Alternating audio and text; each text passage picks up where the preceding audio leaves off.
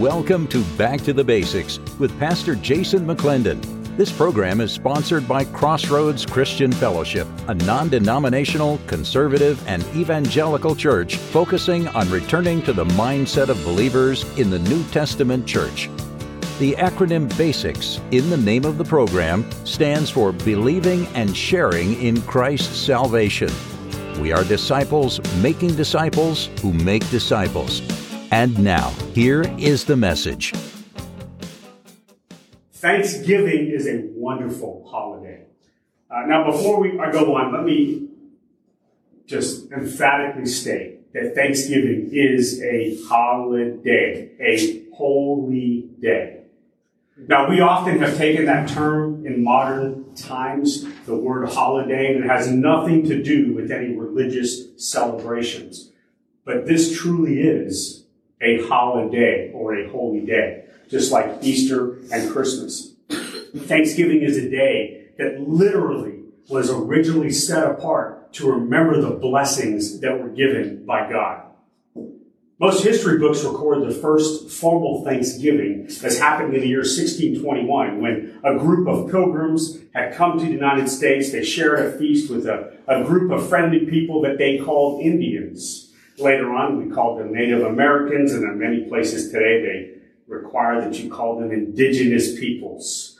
So when I talk about the Indians today from some of the quotes, that's who we're talking about. The Native Americans or American Indians or indigenous peoples, whatever the politically correct term of the day is. The bottom line is, at this point in time, the relations between the pilgrims that came and these American Indians that they met were very friendly, and they were very much blessed.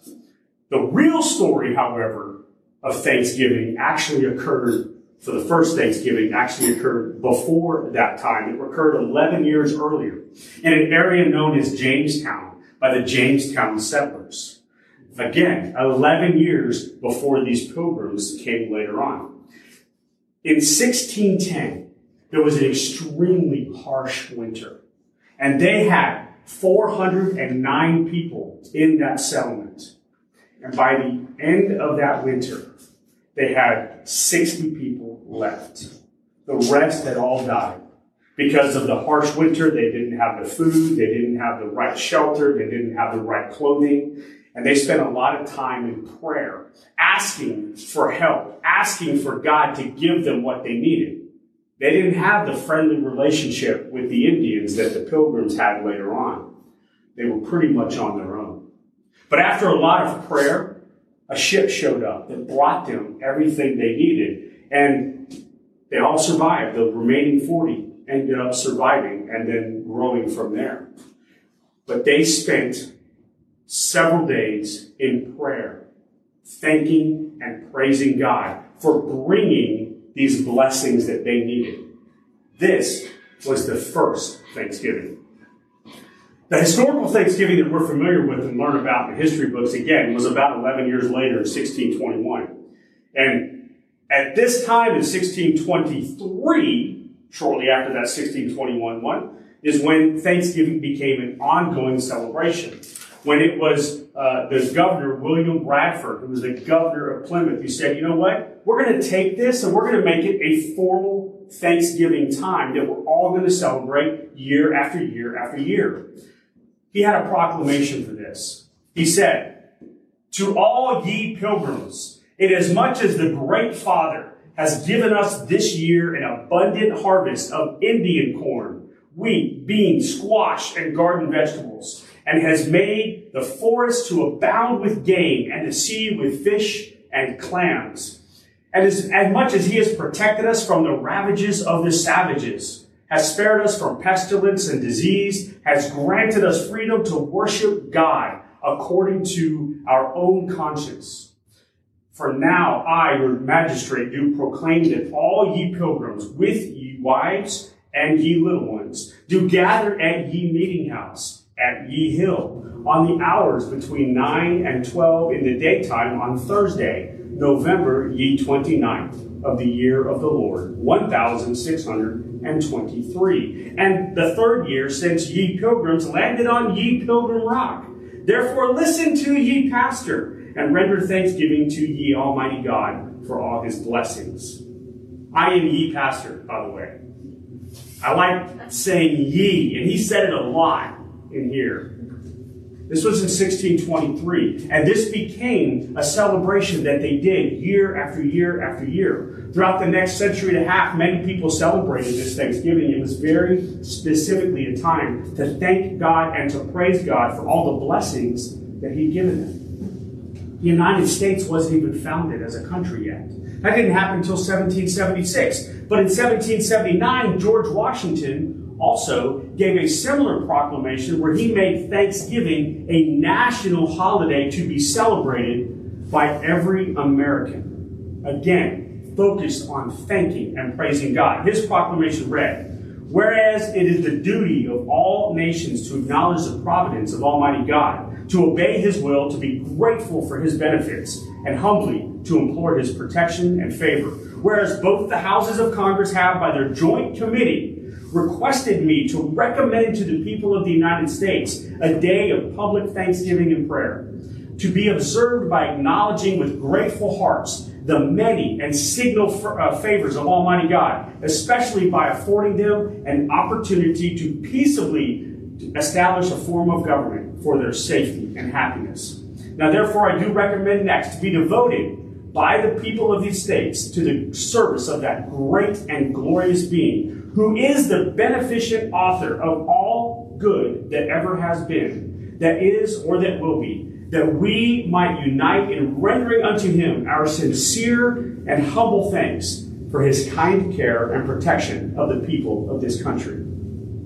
He didn't say ye at all. A little disappointing, because it was only a short time, 150 years or so later.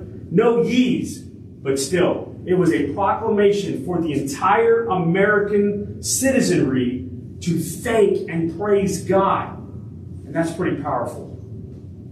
Thanksgiving continued to be celebrated throughout the years. But it wasn't until 1863 that again, Abraham Lincoln, another president, proclaimed a Thanksgiving as a national holiday specifically to be celebrated on the fourth Thursday of every November. So we have William Bradford, the governor of the Plymouth colony, saying, hey, we're going to celebrate this, but it was kind of localized to that area. Then we had George Washington saying, we're going to make this a national holiday. I don't know what day it was, but it was a national holiday to be celebrated from then on. And then Abraham Lincoln determined that it would be the fourth Thursday of every month. And today, we celebrate this on the fourth Thursday of every month.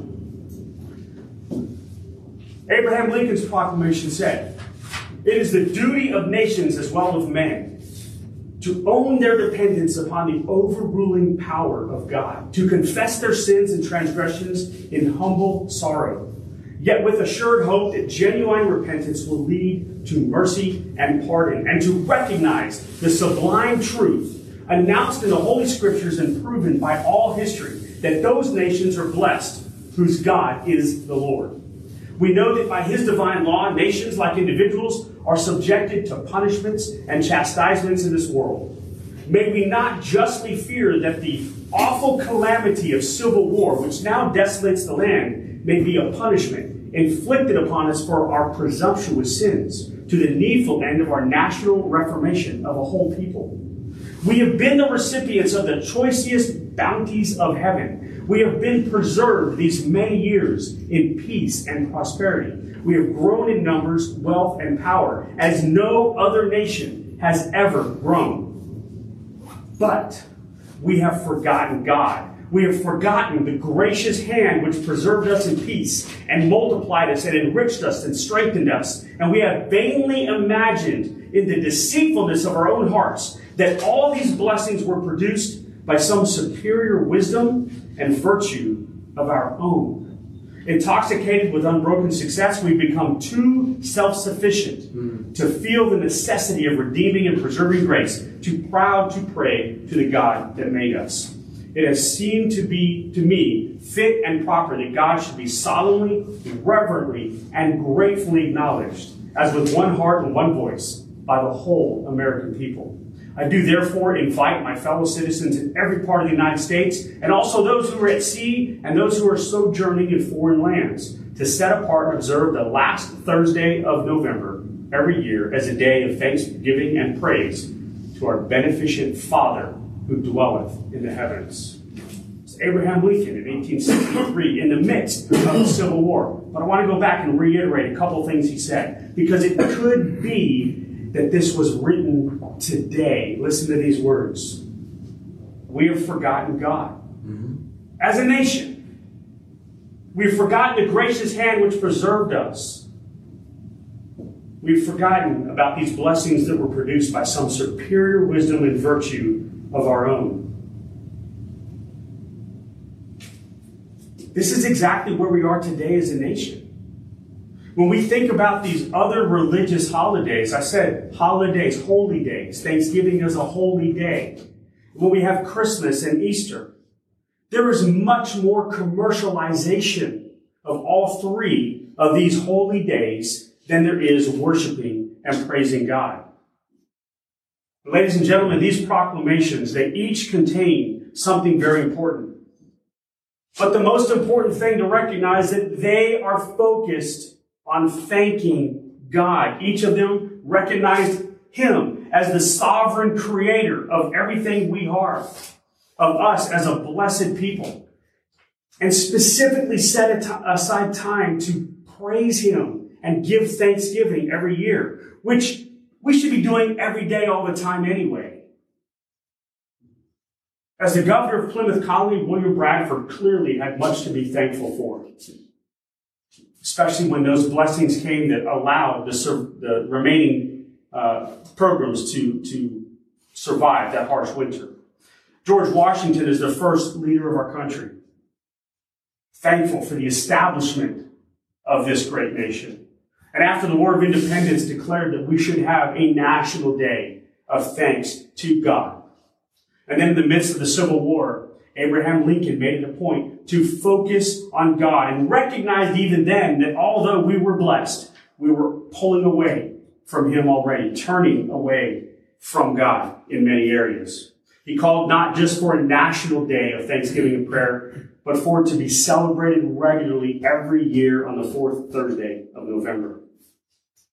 And today, Thanksgiving is generally celebrated with feasting and as a time for fellowship with family, which is all wonderful. Maybe watching a football game and eating pumpkin pie, turkey. But quite often, God is left out of the picture as we focus on just spending time with family, which quite frankly, again, we should try to do as much as we can throughout the year. Always still focusing on thanking and praising God. We have these three major holidays I already mentioned, or holy days: Christmas, Easter, and Thanksgiving. We can't allow that commercialization that we see in our modern society to be what we are celebrating.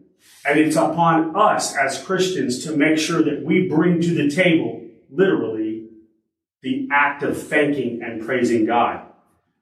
When we say Christmas, for example, do we think in terms of it being Christ Mass? Because that's really what it is.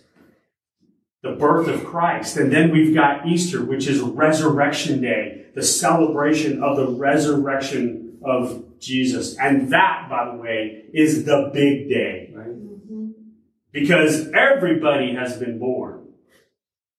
But the big day is Resurrection Day. It's kind of pushed off in favor of Christmas. That, for us, should be the big day that we celebrate. But the most often way that these three are celebrated actually pulls people away from the meaning of each one of these celebrations. The birth of Christ, the resurrection of Christ, and a national holiday to thank and praise God. And as long as we use it for that, and as long as we clearly tie Jesus Christ to Christmas, to Easter, and to Thanksgiving, we have the opportunity to share that with other people who might not see it like that. Because generally speaking, we have the opportunity to celebrate those events with other people who might not believe in what the Bible tells us. Imagine this. Next time someone is talking about Thanksgiving and you're able to say, hey, do you know what the original Thanksgiving was all about? It opens up the door for an opportunity to discuss thanking and praising God. The Bible is very clear that we're supposed to give thanks to God. I think it's awesome that we have a national holiday for it, as long as we use it for that. But it's not just a time to spend with family and friends. It's a time to share that opportunity to thank God with them. Because without God and thanking for the blessings that we have, it's really just nothing more than enjoying what we have without recognizing the providence from which it came. Paramount is thanking and recognizing the Almighty Creator. But again, I want to give another perspective of what we can use Thanksgiving for. We absolutely need to give God thanks. But it's also important to recognize why God blesses us. And I have to tell you, if you're sitting in this room right now, or if you're watching this online, you have been blessed by God. Every single one of us has. In fact, one thing that I often find myself saying now when I hear about a problem or I'm having an issue myself is, well, that's a first world problem. Why am I complaining? My car's not working. Well, one of my cars isn't working. And some people don't even have a car. My air conditioning is out. Some people don't even have air conditioning. I need to vacuum the floor, clean up the floor, and some people live literally on dirt floors, even in today's modern age. We even have some of that right here in San Antonio. So we truly have been blessed, and we need to recognize that. We need to give God thanks. We need to understand why we've been blessed. And yes, He loves us, and He wants to take care of us. But why does He often give us more than what we need? It's not so that we can be selfish. He gives us more than we need so that we can bless other people. The scripture reading today from 2 Corinthians 9, 10 to 15. I'm going to read it again very quickly. But now He supplies seed to the sower and bread for food, who will also supply and increase your store of seed and will enlarge the harvest of your righteousness. Listen to this. You will be enriched in every way so that you can be generous on every occasion. And through your generosity will result in thanksgiving to God. This is why we are blessed, so that we can bless others. Which is what Thanksgiving is all about, for real. We're blessed. We thank God. We give thanks for that. And then we use the blessings to give to other people. God gives us the resources so that we can build His kingdom. Now, He gives some of us more than He gives others. But regardless of how much we have, we simply have to recognize that we are simply stewards of what He still owns. The money I have in my bank account is not my money. God has given that to me to steward, to take care of my needs, and then build His kingdom, at least for a Christian. Because one of the attitudes for people who are not followers of Christ is everything I have is mine. But if you're a follower of Christ, we're supposed to put Him and His needs above everything we have. And He says, I've given you all of this. Now, what are you going to do with it? God gives us these resources so we can build His kingdom. In this passage that we just read, the scripture reading, Paul tells the Corinthians, again, you will be enriched in every way so that you can be generous on every occasion. And through us, your generosity will result in thanksgiving to God. So the purpose of the blessings God gives us, is to bless others. When Paul says through us, he's talking about the people who are using the money to build ministries. It's not the prosperity gospel. Okay? We're not talking about God giving us things and wants to bless us because we deserve a jet or because we deserve to live in a huge house, multi-million-dollar mansions, have 12 lake houses. God isn't giving us all of these things to be selfish. He's giving us these things to bless others and thank Him for it. In Ephesians 5:15-20, we're told, be very careful then how you live, not as unwise, but as wise, making the most of every opportunity, because the days are evil. Therefore, do not be foolish, but understand what the Lord's will is. Do not get drunk on wine, which leads to debauchery. Instead, be filled with the Spirit, speaking to one another with psalms, hymns, and songs from the Spirit. Sing and make music from your heart to the Lord, always giving thanks to God the Father for everything in the name of our Lord Jesus Christ.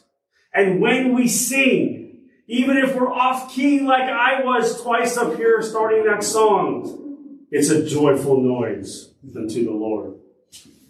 So we are blessed by God so we can use these blessings to help others. And we're supposed to make the most of every opportunity we can to do this. We share with others physically and spiritually. In other words, we share the gospel with them. We make it clear why we're sharing with them. We're not just giving out resources. We're saying we're sharing these resources that we've been given by God to bless them so that they can thank God. And that cycle continues where we share the gospel, they become Christians, they share the gospel, other people become Christians, and the kingdom of God is built on a daily basis. We make disciples, they make disciples, we make disciples who make disciples who make disciples. And the number of people who are being blessed and the number of people who are thanking and praising God grows exponentially. God does not bless us because we deserve it. Quite frankly, we don't deserve anything. God blesses us because he is generous. God blesses us so that we can bless others. And if we sit back and think about how much God has blessed us, we can't help but think about how generous we should be towards other people and how thankful we should be towards God. And this, brothers and sisters, is the meaning of Thanksgiving. Let's pray. Father, thank you. We come before you today with humble spirits, remembering that you've given us so much more than we deserve. We thank you for these blessings, and we ask that you open up our hearts and our eyes so that we can see those blessings and see how we can use them to bless others. And as we move forward, we ask that you continue to bless us, increasingly so that we can use your resources to build your kingdom. All of this we ask in the name of your Son, Jesus Christ. Amen. Amen. Ladies and gentlemen, as you know, running a ministry is not free. There are many costs associated with developing and running programs, and we humbly ask for your support, especially if our messages have touched your heart or you believe they will touch the hearts of other people. We ask that you first pray about how God wants you to proceed, and then, if you feel led, help us focus on building the kingdom of God. If you are a Christian and you are not tithing anywhere, please consider tithing to us, or consider gifting to us, however God leads. Remember, the money you have is God's money that He blessed you with to manage and to be a good steward. The money you tithe and gift to us builds the ministry of Crossroads Christian Fellowship and the International College for Christian Studies. The more financial support we receive, the more people we can reach. You can make this monthly contribution or one-time gift through PayPal by going to donationforchurch.com. You can also find other ways to donate on that webpage. Thank you in advance for your support, and may God bless you. Friends, I sincerely hope that you are already a follower of Jesus. But if you are not, you need to know that the Bible makes it absolutely clear that Jesus Christ is the only way to heaven. We are all sinners, and we all need Jesus. None of us can do it on our own. When we die, we will either go to heaven or to hell. But the ability to spend eternity in heaven is a free gift from God. John 3:16 says that God so loved the world that He gave His one and only Son, that whoever believes in Him shall not perish, but have eternal life. Because He loved us so much, Jesus paid the penalty of death for our sins. He paid the price with His own blood, which means that we don't have to. That gift is free, And to receive it, all you have to do is recognize that you are a sinner in need of a Savior. Confess your sins to God. Repent of your sins. In other words, you have to turn away from them and turn your life over to Jesus, asking Him and allowing Him to be the Lord of your life. Remember, just because you repent and make Jesus your Lord does not mean you will instantly become perfect. But you do need to strive to model your life after Jesus. There are no magic formulas or special prayers to become a Christian. Just make it known to God. Just tell Him. He knows what's in your heart. Now, if you've made the decision to dedicate your life to Christ, which is often referred to as being born again, or if you've made the decision to rededicate your life to Christ, please let us know. Go to IamSavedByJesus.com and tell us about your decision. We'd love to hear from you, and we'd love to know if we can help you along the way. If you haven't made that decision yet, please pray about it, and we'll pray for you too if you let us know. This is the most important decision you can ever make in your entire life. It only takes a few seconds to decide, but the ramifications of your choice are literally eternal. Take it seriously. Remember, go to IamSavedByJesus.com, and we look forward to hearing from you. God bless. Well, it's almost time to go. Thank you for sharing this time with us. We are praying regularly for you and ask that you do the same for us. Until we come together again, may the Lord bless you and keep you. May the Lord make His face to shine on you and be gracious to you. May the Lord turn His face towards you and give you peace. Go now into the world and serve the Lord. Amen.